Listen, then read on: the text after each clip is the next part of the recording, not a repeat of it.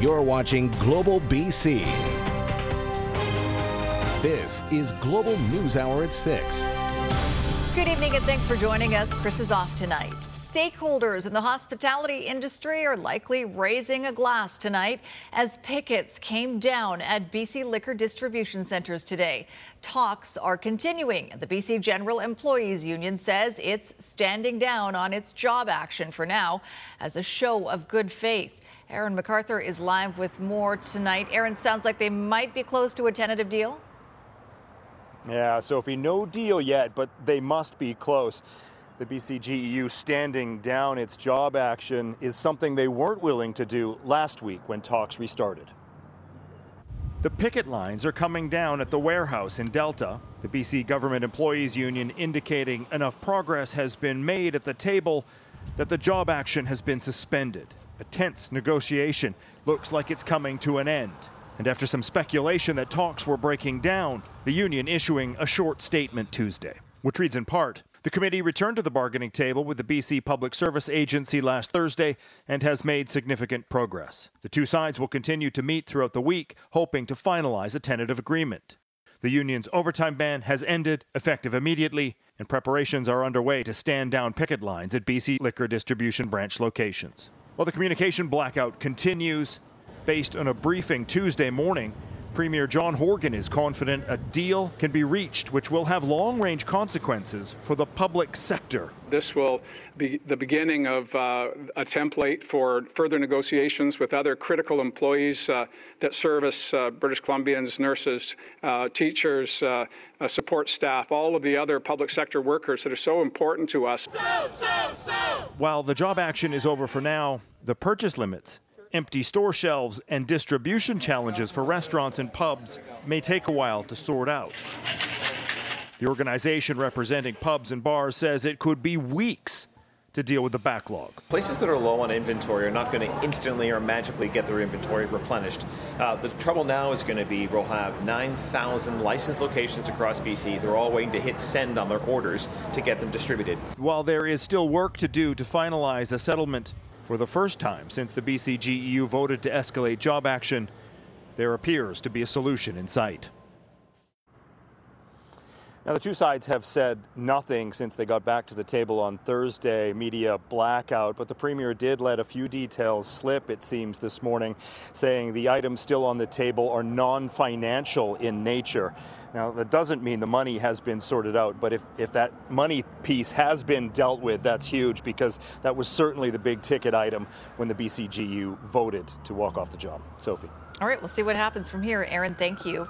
Let's bring in Keith Baldry now for more on this. Keith, the news comes on the same day the provincial government's books show the BC economy roaring back to life last year. Yeah, last year, extraordinary situation. When the budget last year was put together in February 2021, we were in the middle of a really downturn of COVID and the pandemic, and the economy was cratering.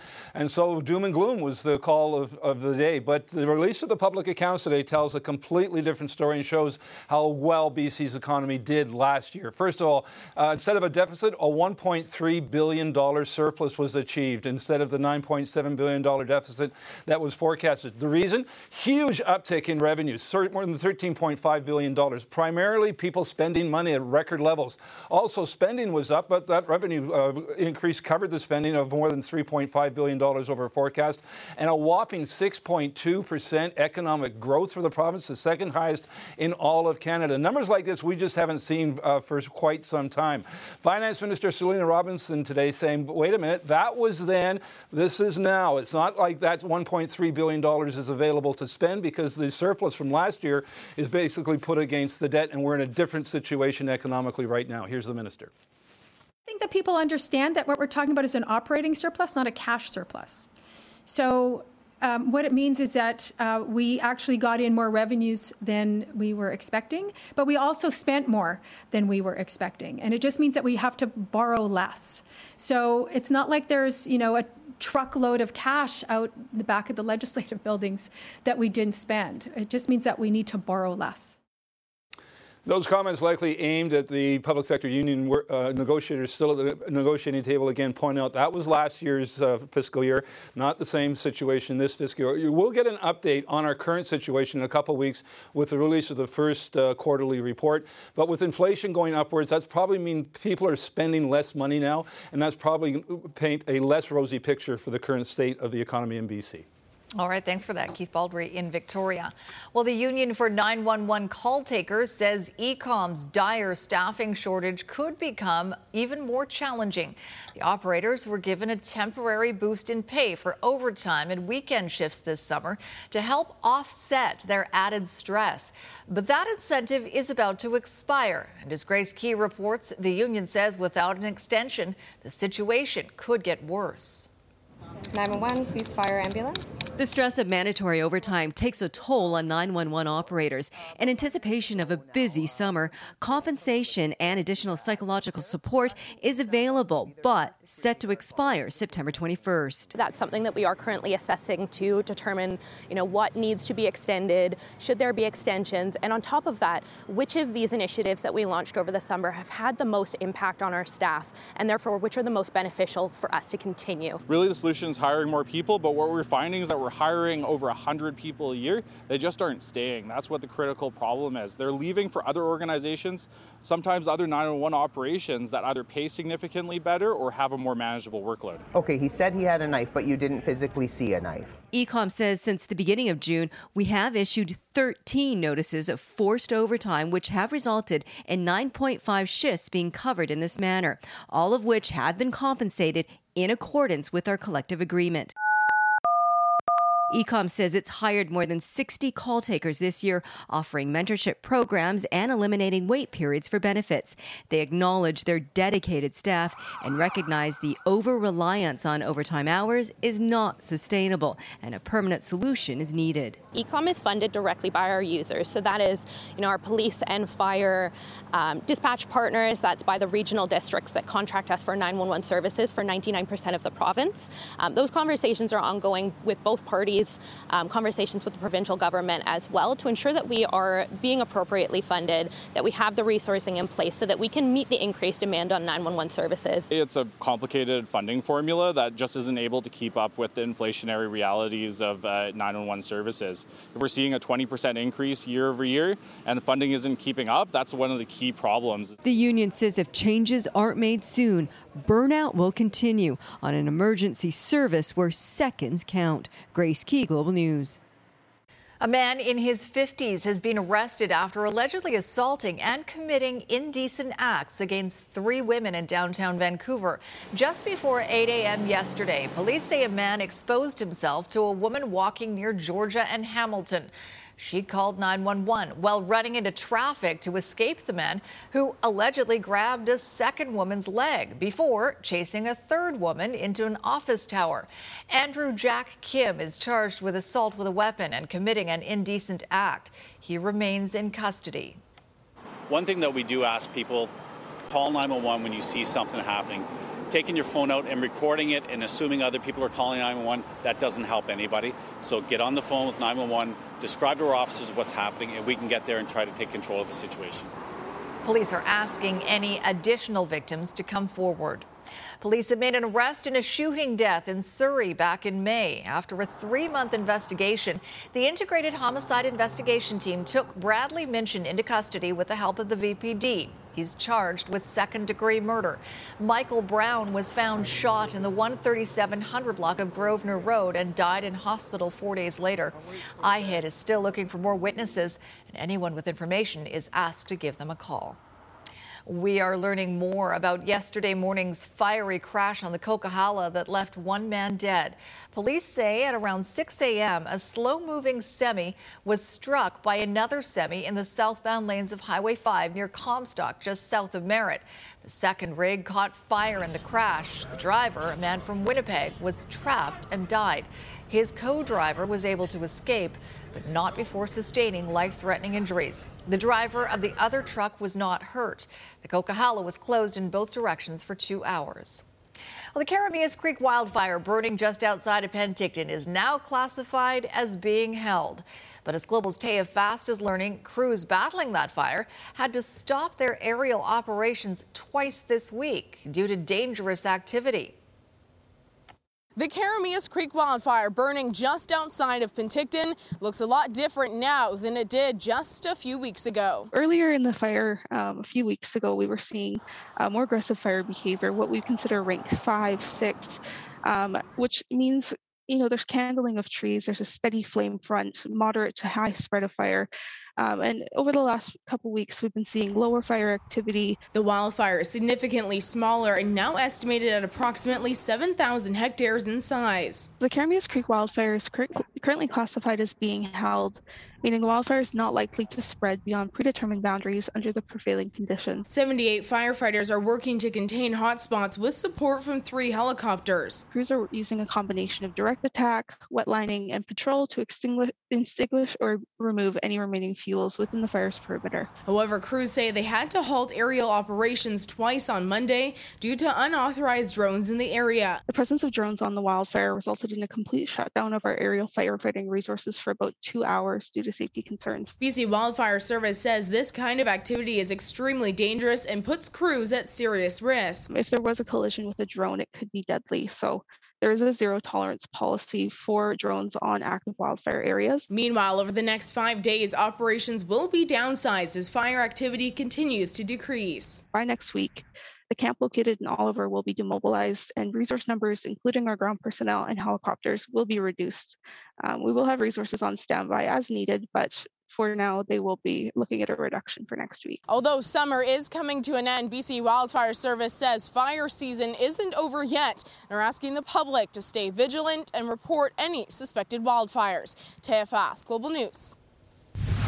And another heat wave is upon us. Meteorologist Yvonne Shell joins us with more on that and some records today, Yvonne. Yeah, and the hot spot across the province and country is Lytton today, getting up to 39.1. These are unofficial numbers, but just to give you an idea of the heat that we're tracking, old record back in 2016. Kamloops getting up to 36 degrees, Port Alberni, Whistler, and even areas near West Van getting up to 31.1. So a hot one today. It'll be quite similar as we get in towards tomorrow. This ridge will continue to build across the province. Most areas along the south coast, it'll moderate slightly as we get towards the end of the week, but we're still tracking those temperatures soaring in towards the interior for Friday. Temperature trend, we can see that for Metro Vancouver, so be prepared tomorrow, even away from the water. The humidex will feel closer to 36 degrees in areas in towards the interior. Hanging on to that heat, a few spots, upper 30s will take us in towards our Friday. It's hot and dry. Fire danger rating also sitting at high to extreme. We do have some instability for a few spots in the southern interior tomorrow with the risk of thunderstorms. I'll have more coming up very shortly. Soph? Sounds good. Thanks, Yvonne. A Richmond father is speaking out tonight after his daughter was targeted in a frightening incident, swarmed at a local dog park by a group of other teens almost 2 weeks ago. Now he's frustrated with the lack of consequences so far. Next on the NewsHour. Less is more. Healthy, that is. The new recommendations on how much alcohol we can be drinking before it can lead to a host of health issues. That's later. Plus. But I realized that there were 2 things I wanted to do that I hadn't done. You're never too old to check something off your bucket list. Later tonight, Jerry's big adventure and the team helping her reach her dreams. Right now, though, the father of a teenage girl who narrowly escaped a swarming attack in Richmond is speaking out tonight. The father, who doesn't want his last name used to protect his daughter, says she called him during her terrifying ordeal. Rumina Daya reports. Jeff says his 14-year-old daughter was lured to Garden City Park over social media nonsense. The teen alone when she was swarmed. They had her on the inside of the dog park as they taunted and bullying with slurs of racial and just unbelievable wording from what I was told directed at her. And then someone said, go, and they went after her. The victim told me she thought the attackers were her friends. A Good Samaritan heard the victim's screams. She told Global News she saw the teen getting chased by 10 to 15 boys and girls. She, her 13-year-old daughter, along with another mother and her kids, made a wall around the victim to protect her. They were like reaching over us, trying to grab her hair, trying to punch her, screaming, yelling. They had no regard. And 911 was on the phone the whole time. And I'm screaming at 911, like, you need to get here, tell them where to go, how many kids there are. We are concealing the witness's identity because she is terrified for her safety. She told us someone spit in her face and shot her dog with a pellet gun. The victim's father says 5 people were arrested, but everyone's been released. Are we doing youth justice or an injustice? Because it's all it is a revolving door to say, hey, go do your crime again. The terrifying incident went down on August 18th. For 2 days now, we've been trying to get answers from Richmond RCMP. They contacted us late in the day, telling us that they're still investigating. They'll have more information on Wednesday. They are asking for witnesses to come forward. Romina Dea, Global News. North Vancouver RCMP now confirmed they are investigating a report of a possible racially motivated incident, which we told you about on Monday. This is my country. I don't have a country to go back to. This is my country too. This is my country. Edward Herr, the owner of Nobu Sushi in Edgemont Village, claims when he asked a woman to stop her dog from peeing at his front door last Friday, she hurled racial insults at him and spat on him twice. A witness confirmed his account. North Vancouver RCMP now say they're investigating the incident as a possible hate-motivated crime and are asking the public for any information about the suspect. Abbotsford police are investigating the discovery of a meth lab in a residential neighborhood. Members of the Integrated Emergency Response Team helped execute a search warrant at a home in the 2300 block of Hemlock Street on August 23rd. Several kilograms of opioids and methamphetamine were found inside the clandestine lab. Police were also concerned to find numerous children living in the home. The house is now being boarded up while city inspectors determine if it's safe to live there. No arrests have been made and no charges have been laid. Up next, a pivotal figure on the world stage, remembering Mikhail Gorbachev, last leader of the USSR. Plus, 25 residents who live in this building can't leave their units to go get food. So that is the difference between life and death for them. food uncertainty. Seniors in need left wondering where their next meals are coming from. Traffic is steady at the Burrard Street Bridge once again after clearing lots of earlier congestion. The Granville Street Bridge is a good choice in and out of downtown, but not the Cambie Street Bridge. Southbound traffic is backed up from before midspan to the lights at Broadway. Through a charitable partnership between Kermac Cares for Kids and Surrey Memorial Hospital, when you choose Kermac Collision and Auto Glass, you also support the Surrey Memorial Children's Health Centre. I'm Trish Wilson in the Global Traffic Centre.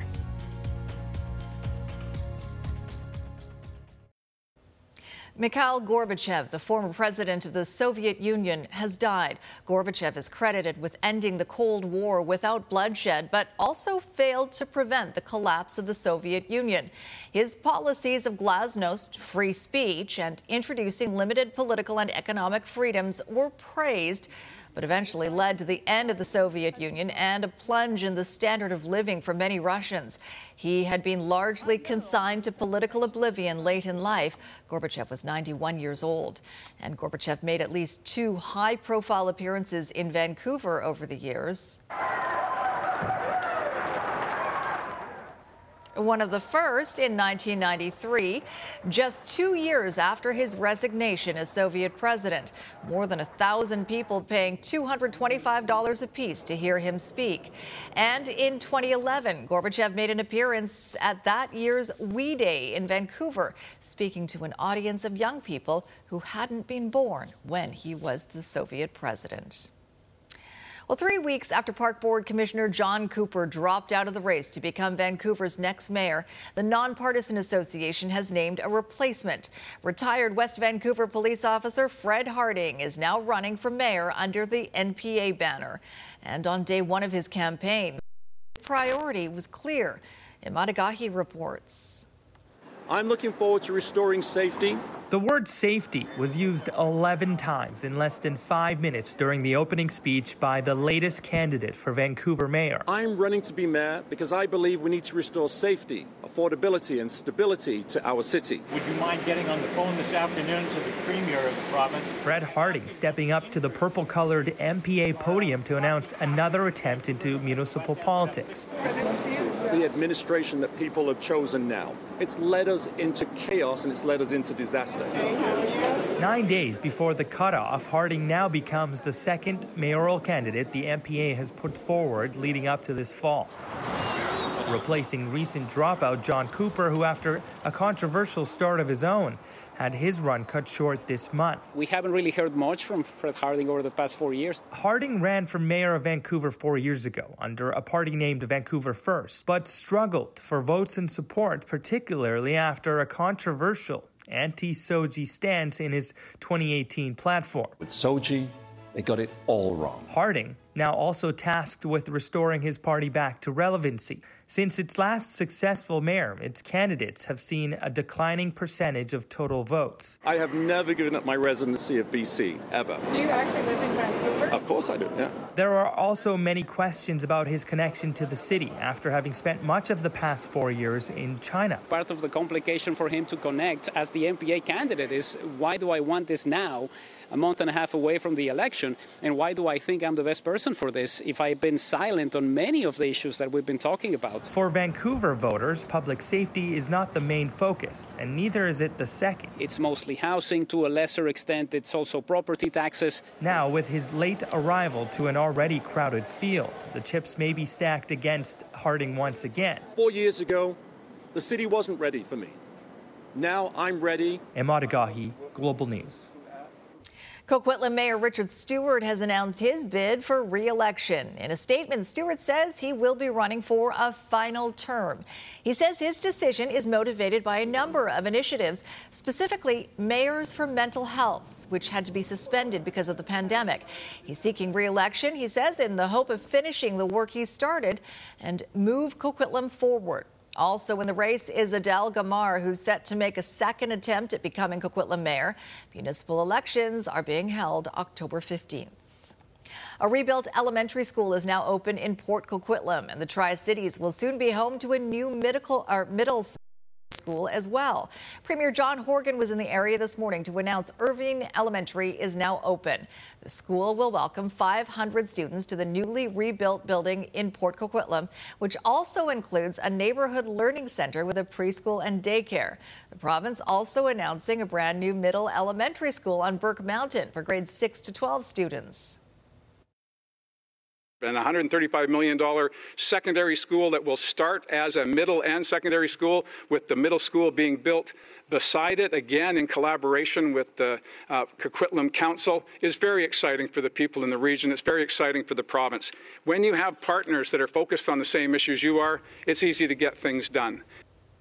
The new middle secondary school is expected to be ready for students in the 2026 school year. Residents of a veterans home on Vancouver's downtown east side are worried about how they're going to get their next meals now that an important facility has moved. As Krista Dow reports, for many of them, home delivery is a matter of life or death.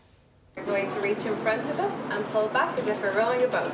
An afternoon exercise for tenants at the Veterans Memorial Manor. Low-income housing for military veterans and seniors at risk of homelessness. Seniors like Tino. Since I became blind, they've been very supportive of me. I don't know where I would be if I wasn't living here. He's one of 133 tenants here able to live independently with support from staff and from nonprofits like Whole Way House. We're helping them to come into housing, stabilize out of homelessness. Recently, a local soup kitchen owned by the city of Vancouver, located right next door, has moved a block away. The distance now means home support workers are unable to deliver the meals directly to seniors in need.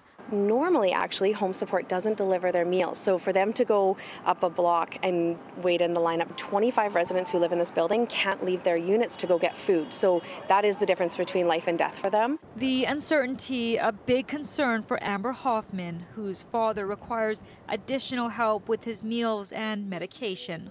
I'm concerned for them and their well-being. They are elderly, 70 years and older. They know the ladies that bring the medications, bring the meals. They have a rapport with them, and now going forward, I have no idea what it's going to look like.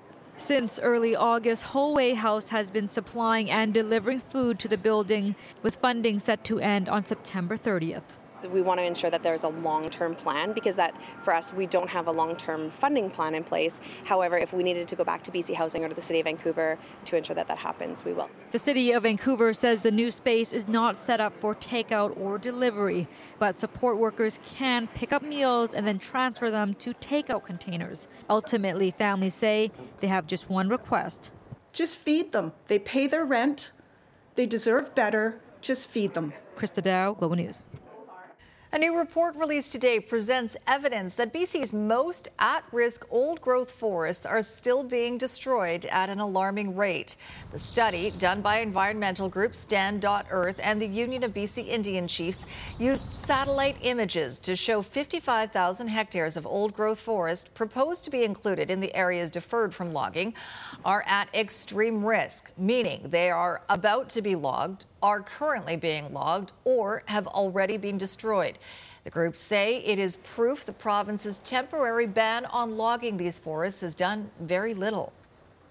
So the bottom line is that the province is not actually stopping the logging industry from harvesting old growth over the short term, when stopping this logging was precisely the point of the deferrals process. The forests that actually require the province to defer logging are still at immediate risk of being lost. The province is purposely misleading the public regarding the supposed conservation of the old growth. The misinformation from the province is so overwhelming that many of the people in BC, those who care about old growth, have to seek out independent reports to really know what's happening. The Ministry of Forests tells Global News 80% of the most at-risk old-growth forests mapped out are not threatened by logging, as they are permanently protected, covered by recent deferrals, or uneconomic to harvest. They also say the report misleads the public by claiming a significant amount of old growth has been logged, but only 3% of the proposed deferral areas have been harvested since November of last year. Just ahead, sobering new research into the impact of alcohol. The less you drink, basically, is the better. How much is too much, and the health risks of having one too many. And after Sunday's debacle at YVR, the airport's warning about the upcoming long weekend. Two separate problems slowing down traffic on Highway 1 through Burnaby tonight. Crews are on scene to a crash westbound before Kensington in the left lane, and there's a collision eastbound on Highway 1 after Kensington in the HOV lane. Expect significant delays. Get best-in-class protection and savings with BCAA Insurance. Learn more at bcaa.com. I'm Trish Jewison in the Global Traffic Center. Well, anyone flying out of YVR this long weekend is reminded to pack a lot of patience with them. The airport is recommending passengers arrive early, 2 hours before domestic flights and 3 hours for U.S. and international destinations. On Sunday, a shortage of security screeners caused delays and backlogs for thousands of passengers, even those who arrived at those recommended times. Yesterday, the situation was better, but it remained busy. In the lead up to Labor Day, the airport is expecting Sunday to be the busiest travel day, anticipating an estimated 67,000 passengers. ICBC and police forces across the province have launched a new distracted driving crackdown for the month of September. Delta Police helping kick off the event this morning, targeting those drivers who just can't put their phones down in slow-moving or stopped traffic, and there are a lot of them. A new Ipsos poll found 43% of people in BC admit they are still using their phones once out of every 10 trips. That's up 33% from 2019. Distracted driving tickets will cost you $368 and will add 4 points to your driving record. If they're having trouble managing their temptation to reach for their device or look at their screen, we're hoping people can start to put their phone into the do not disturb mode so that they're not hearing that notification that somebody's trying to get a hold of them. There are other forms of distracted driving, such as eating in the car, actually just not paying attention, grabbing something from the floor mat, grabbing something from the glove box, being able to put on makeup. Those are all forms of distracted driving. And if they're impairing you from being able to keep your full attention to the road, that would be called a distraction, and certainly we would take enforcement action on that. ICBC says distracted driving causes 76 traffic deaths per year. which is more than impaired driving and second only to speeding in BC. A new report says alcohol is not good for your health, even in small amounts. According to the Canadian Centre on Substance Use and Addiction, drinking more than 2 drinks a week can increase your risk of stroke, heart disease, and cancer. Kylie Stanton has more on the findings. 1 bottle of Bailey's contains about 10 standard drinks. What used to be on the low end of the recommended amount of alcohol consumed per week. But a new report suggests even small quantities can have a big impact. You know, for people who drink alcohol, less is better when it comes to health. The findings by the Canadian Centre on Substance Use and Addiction are meant to update Health Canada's 2011 low-risk drinking guidelines, which in retrospect, based on current evidence, were quite liberal. What we've learned since then is that even people drinking within those guidelines would have come to harm or had the potential of coming to harm because of increased risk. Researchers have now concluded having 2 drinks or less each week puts an individual at low risk for health issues. The risks are moderate with 3 to 6 drinks and move to high risk when consuming 7 drinks or more. This is to help them to situate themselves into this continuum of risk so they can be better informed. And if they choose to decrease the amount that they drink, that's the best advice from a health point of view. Roughly 60% of Canadians fall in the no, low, or moderate risk categories, but it's the remaining 40% at increasingly high risk that are more likely to be impacted by more than 40 different health conditions, including heart disease, stroke, and certain cancers. Women are particularly vulnerable. Alcohol turns into ethanol within your body, and it has essentially can damage your cells and your DNA, and so that can increase your risk for different cancers. And so breast cancer is one of those cancers that it has been shown to increase risk for. Are you having a Strongbow? The draft of the new guidelines is now undergoing a public comment period. They are set to be finalized by Health Canada at some point this fall. Kylie Stanton, Global News. Coming up, a bucket list birthday. Best birthday ever. They get better all the time. The ultimate gift for her 95th and what she wants to do next.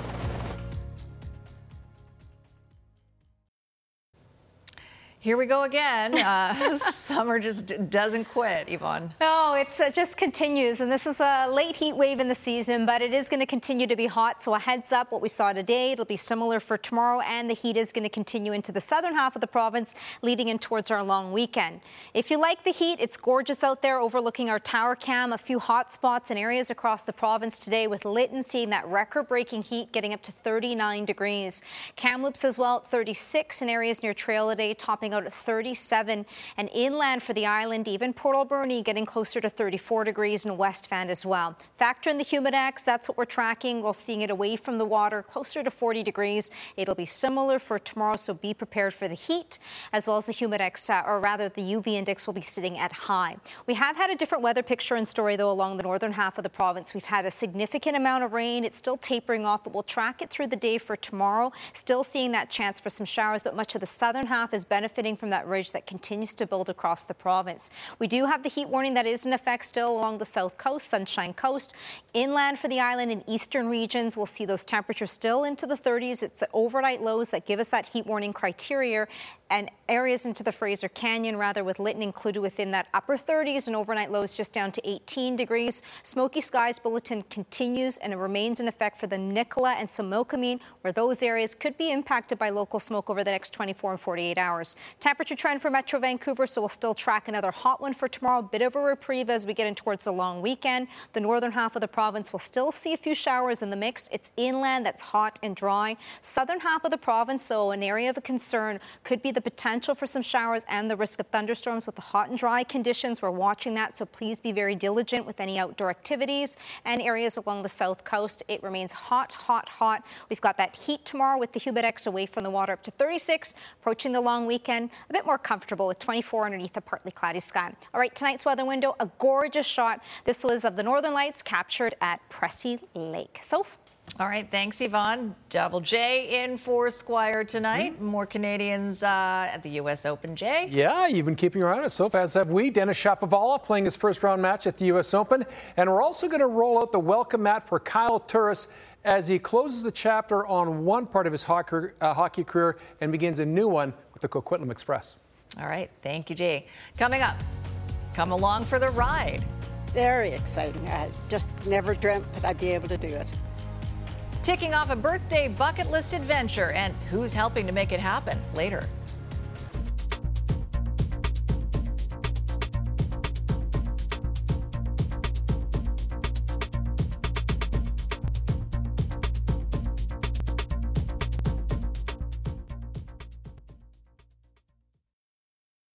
All right, let's go to New York. Let's, shall we? First class, here we go. Our Canadians went undefeated yesterday at the U.S. Open. Opening day of the final Grand Slam of the season saw Bianca Andreescu, Rebecca Marino, Leila Annie Fernandez all move on to the second round. Felix Auger-Aliassime also won. Denis Shapovalov playing his first round match tonight, and it was a dandy. It's the 19th seed. He was taking on Marc-André Huesler, who was making his U.S. Open debut. Shapo started slow in the opening set, had a pair of double faults to drop the opening set 6-2, but then he comes to life in the second. 4-4 in the second when he hammers the forehand winner down the line. It's a big win for Shapo as he breaks, took the second set 6-4. This was the battle of the lefties today. Shapo grinding hard in the third, breaks again.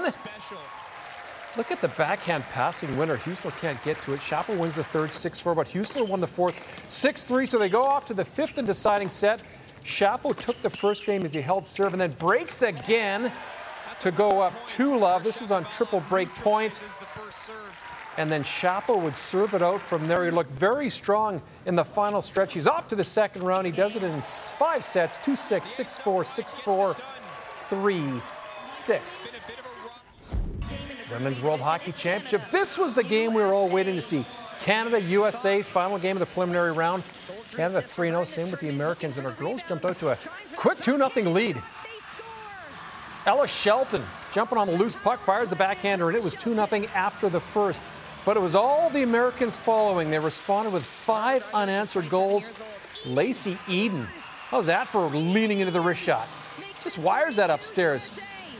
Canadian women had no answers when it came to slowing the Americans down. Kendall Coyne-Schofield adds an insurance marker. Redirection in front. Americans at an empty netter. 5-2 the final. Canada will play Sweden Thursday in the quarters. BC Hockey League training camps opening up this weekend. Coquitlam Express have a familiar face watching from the stands. Kyle Turris is back home after calling it a career following 776 NHL games. His career now has come full circle as he rejoins the junior team where his career began. Kyle named a special advisor to the general manager and player development coach. Before anyone can tell him to enjoy his days off, Kyle Turris is already clocking in for the Coquitlam Express. It's neat to come back to kind of where I started, you know, with the Express organization and the BCHL, and I have some great memories, and you know, the team we won with, we're still very close as a group. Turris, the trailer, now, oh, what a beautiful goal by the kid again! The kid from New Westminster helped the Express capture a BCHL championship and the organization's only national championship in 2006. So when Coquitlam Express GM Tally Campbell heard Turris might be in town this season, he had to make the call. Reached out to him and said, "Are you coaching this year?" And he said that, "Yeah, I'm going to be moved back to North Vancouver, coaching my 2 young boys." And then a conversation kind of rolled from there. First it was, "Hey, why not come on board as a full-time assistant coach?" Pretty busy with 3 young kids and just freshly out of the NHL. So kind of kept the conversation rolling, and then it kind of developed into a special advisor to myself as a GM and a player development coach for our players. Prior to being picked 3rd overall by the Phoenix Coyotes in the 2007 NHL draft, Turris was focused on becoming a pro hockey player. Now he has the opportunity to see if the next chapter of his life remains at the rink. I'm kind of feeling my way through right now. I'm learning. I really enjoy learning, and one side I really would like to learn is the business side of the game. I feel like I have a decent grasp on the hockey side, but more the business side really interests me.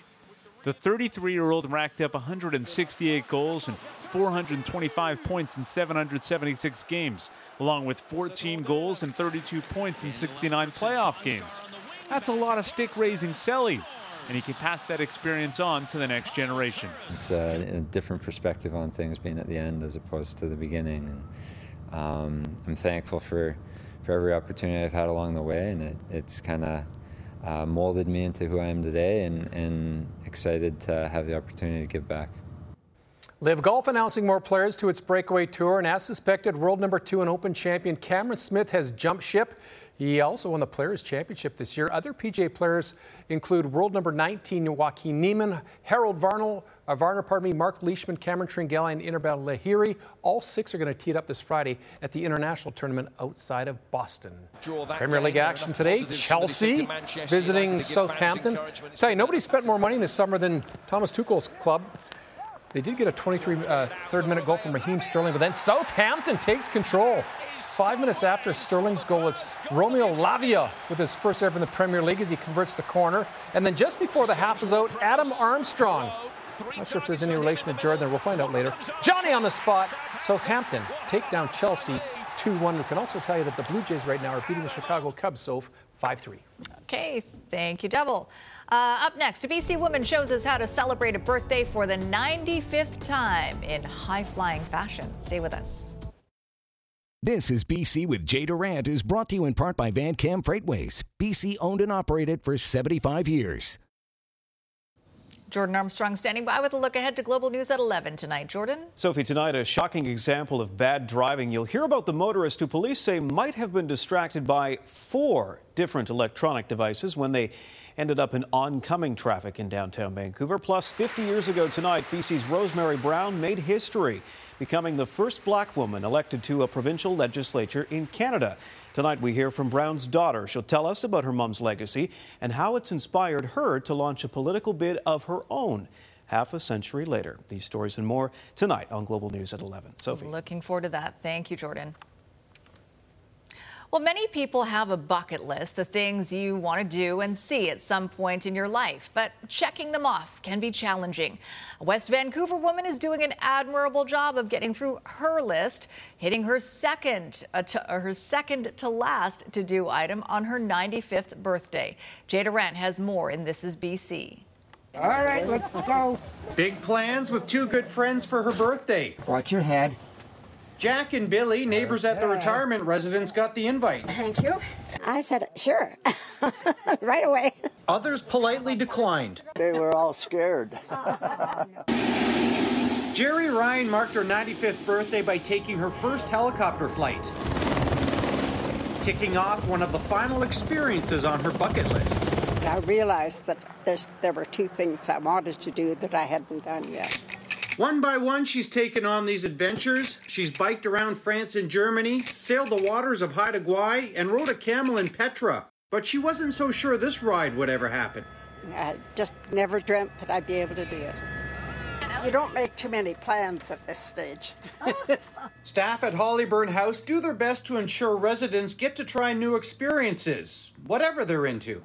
We're trying to shake it up and get them to enjoy different kinds of things other than the conventional stuff. A lot of people don't think that people who are 95 can keep doing new things and challenging themselves. But as you can see from today, obviously they can.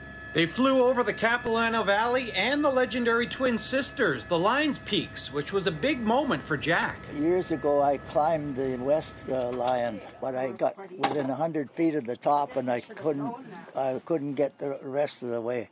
And I've always wanted to see the top of it, so I sort of saw it today. Jerry's list isn't exactly complete. There's still one more to go. Riding on an elephant.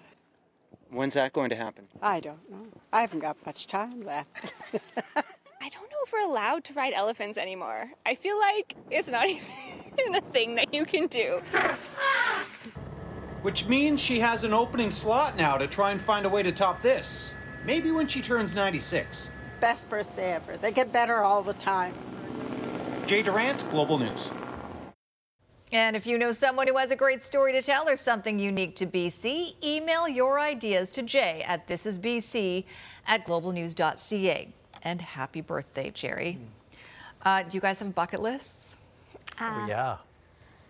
There's a couple. Oh, really? Yeah, so Yeah, maybe skydiving. Oh, you haven't done it? No, I haven't. Okay, you got to do it.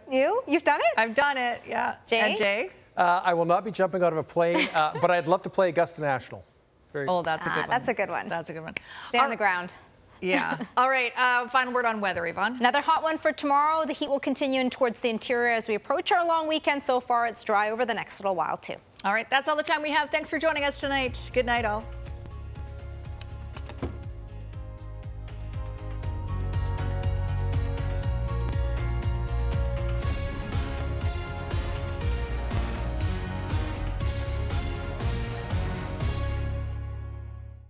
Hi, it's Shauna, and I might be a bad parent because my kids think French fries are vegetables. Hey, it's Ryan, and I might be a bad parent because I went out for wings when my wife was in the hospital after giving birth. Johnny here. I might be a bad parent because in my house, the tooth fairy gives pocket change. But we're not alone. Len emailed us and said his 6-year-old daughter's Tarzan moment going from love seat to lazy boy by curtains made him more proud than any dance recital. And Andy left his 2-year-old at the rink. All right, guys, I'm sure we're not alone. Like Andy's kid. For stories and confessions like this, make sure you check out our podcast. It's called Bad Parents, and it's available wherever you get your podcasts. I left a glove at the rink.